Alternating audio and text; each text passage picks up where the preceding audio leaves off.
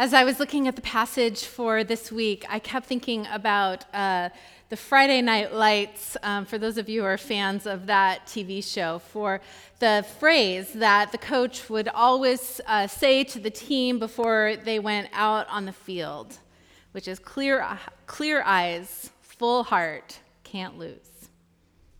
And that TV show came from a movie in, I think, 2004 about this Texas football team who was in the middle of what you might imagine Texas football would be like, a town where all of the pressure is on these young men, where everyone shows up for the Friday night game, and the height of their life is really this high school football team. And they were under all sorts of pressure, the politics of the town, injuries, and they were going out for the last half of their final game.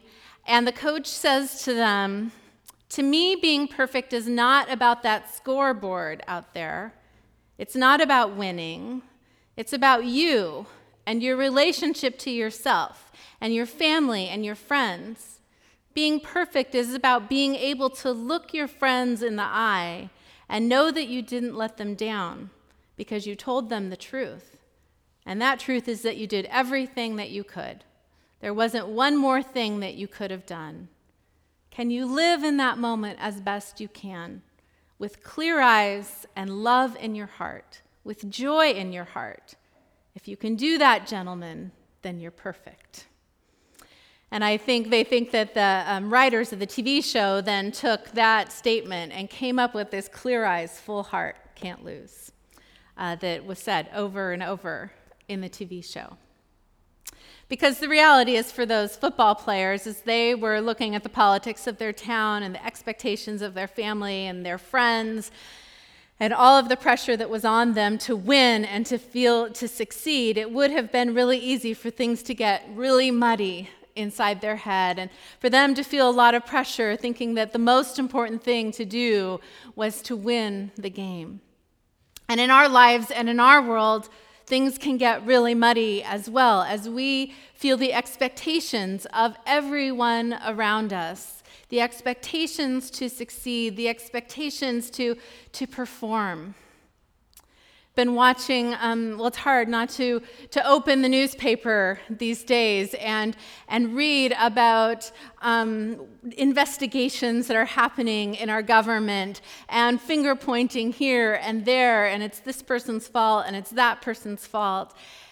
And it gets really muddy, and you think, what is going on in people's heads that it's so confusing and that no one can accept and look at others with clear eyes and full hearts and have real conversations about what's going on. And of course, we know all the answers. It's politics, of course. The news has been coming out of the church, the Catholic Church in Pennsylvania, out of a large megachurch in Illinois in the last few weeks, about pastors and priests who have abused women and young children in their care. And as a pastor myself, I think about what is that? How can that happen? And what do I need to do in my life so that I'm not in a place where that can happen? But I also know in my own profession that things get muddy, that it's hard and you're tired, and there's so many people who are looking to you for so many different things that it can get really muddy. And I can see where it would be easy to start making excuses and taking little side roads out. And this pressure is for all of us in all of our lives, no matter where we are. It's not just the Friday Night Lights football team. So, clear eyes, full heart, can't lose. It's a back to basics phrase that takes us back to where we need to be in our lives, in our relationship with God, in our relationship to the world. And this morning, we're in a back to basics text, one that all of us are familiar with. What does the Lord require of you? Would you pray with me?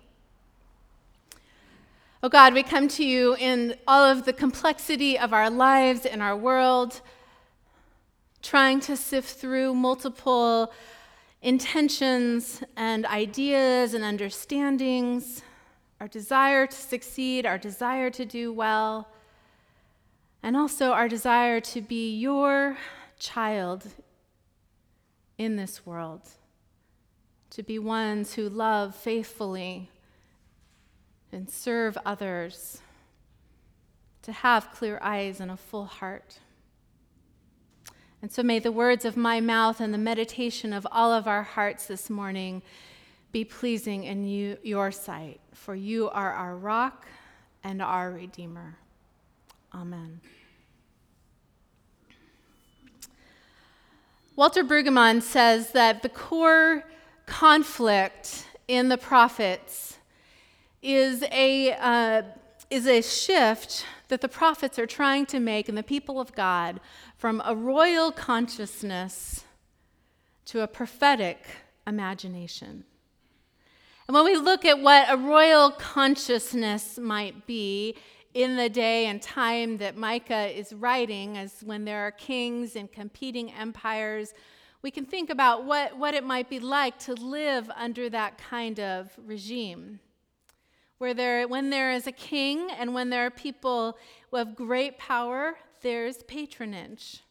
There's trying to gain favor. There's this sense that you have to please someone who is above you. A royal consciousness has hierarchy. There's power, there's greed, there's favors being asked. There's the sense of earning someone's sight so that you can raise up. And with all of that royal consciousness comes shame. I'm not enough. I have to hide in order to present myself well. And eventually this sense of numbness, where you kind of give up any sense of control in the world because it's really about these powers, and so what can I do anyways? And so the prophets are speaking to the people of Israel over and over, trying to wake them up out of this royal consciousness, out of this numbness of feeling like they don't have any control, or of making it all about this game that's being played, and instead to wake them up into a reality, a prophetic imagination in which they can hope and dream and enact a different way of being. And so in this text, we see where the prophet says, what should you bring before God? Should you bring your best self? Should you bring your animals? Should you bring your well-presented Sunday best? Is that what God is looking for? Is God looking for a good behavior report? What does God want? All of those things that we could imagine in a royal consciousness God might want. God would want us to look good. God would want us to be well behaved. God would want our best performance. And instead, the prophet says, no. What God wants is for you to do justice. God wants you to love kindness. God wants you to walk humbly with God. When you're in this space, doing justice and loving kindness and walking humbly, things can begin to shift. You can begin to awaken out of that royal consciousness, out of that sense that everything has to be perfect or that you're trying to garner favor, and you can begin to move into a space of grace and love and compassion to actually be the person that you want to be in this world. So let's just unpack a couple of these things. First of all, doing justice. In America, we have a kind of limited, often, understanding of what justice is because we think about the penal system, right? So you go, you do something wrong, the police file a report, or you go to jail, you go to court, and you get your sentence and justice is served. And that is a part of justice, but justice is so much bigger than that. And in the real biblical sense, justice is about the world being made right. Justice is about the way things should and can be. And so when the prophet says to do justice, the encouragement is to make your actions align with the way God sees the world. When you think about who God is, justice is not just getting what you deserve. Justice also includes grace and mercy and compassion and balancing the scales. Looking at where there are inequities in our world and considering how do my actions, how does my life change that? So whether it's considering what do I do with the trash and the garbage in my life, the literal trash and garbage? How does all of the things that I'm throwing away in my life, how can I both reduce the amount that I'm contributing to our problem with garbage and our global issue with environmental waste and pollution? That is one way to do justice in my life, to just not thoughtlessly cast things off, but instead to think about how does even the things that I'm casting off, how am I doing justice there? Or looking at the ways we invest our money, the ways that we can think about but the inequities in the world and considering how can I invest in such a way that's socially responsible. Again, that's a big, complicated question, and yet to be engaged in that conversation is part of doing justice.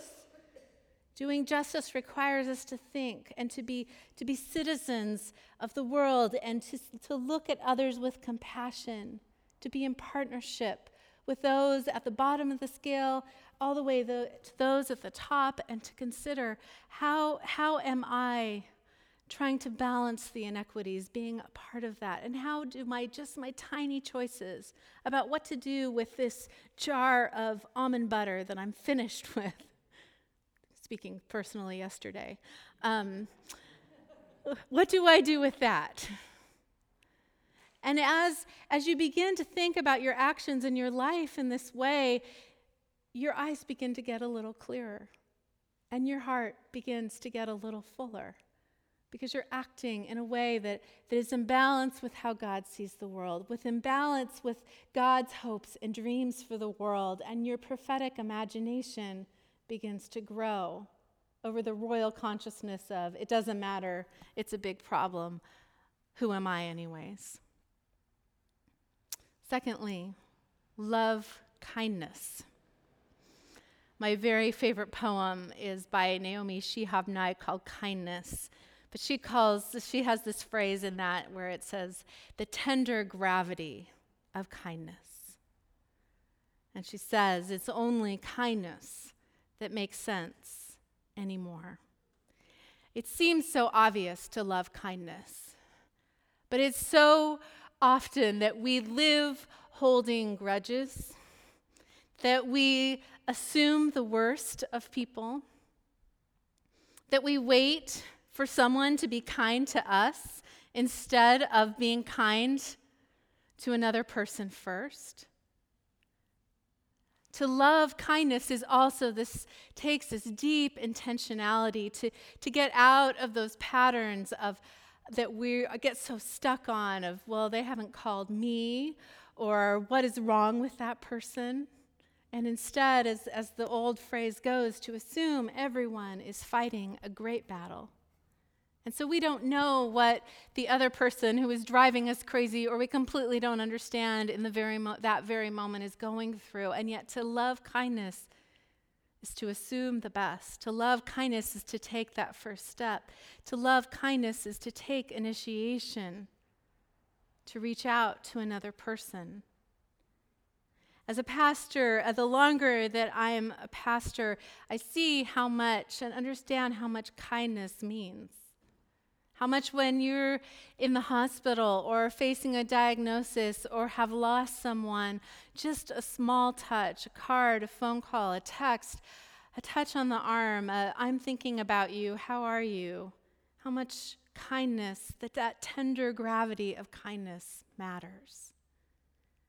And when when we truly love kindness and walk in kindness in our world, our eyes get clear and our hearts get full. Lastly, walk humbly with your God. To walk humbly is to be a learner and a listener. To walk humbly is to know that you don't always have to have the answer. To walk humbly is to live in a space of mystery where it doesn't all have to be figured out, and when you're encountering things that are hard to understand, to stay open in wonder rather than rushing to the answer or making up an answer. To walk humbly is to know that the more you know, the more you don't know. To walk humbly is to ask forgiveness when you've crossed a line. To return over and over to God, to those closest to you, to your core values and your core commitments. Because we all stray from those, we all move. And yet to walk humbly is to, day by day, step by step, to return.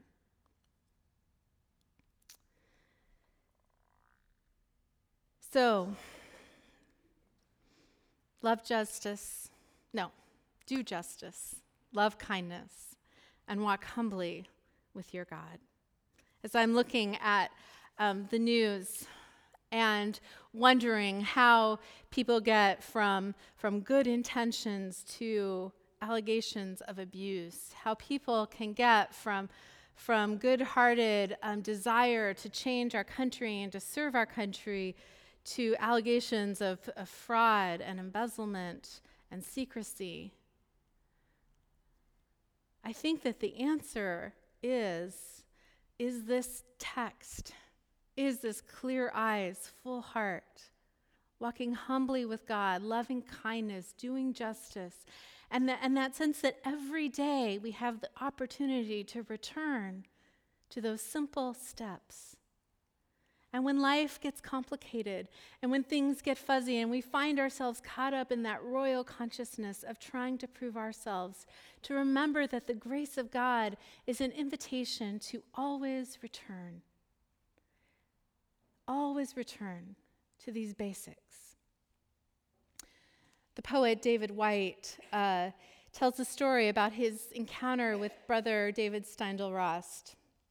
And David Whyte was struggling with what to do. He was working at a nonprofit that was doing really good work, but he found himself restless and uncomfortable and feeling like there is something more. And so he came to David Steindl-Rast, to Brother Steindl-Rast, and he said, "Tell me about exhaustion." And Brother Steindl-Rast said to him, "You know that the antidote to exhaustion is not necessarily rest. The antidote to exhaustion is wholeheartedness. And so as we find ourselves numb and tired and needing rest from that royal consciousness, the invitation of the scripture is to return to wholeheartedness, to return to those very simple places of faith and following God, to the intentionality of each step, to doing justice, to loving kindness, to walking humbly with our God. This is the journey to a whole heart. Amen.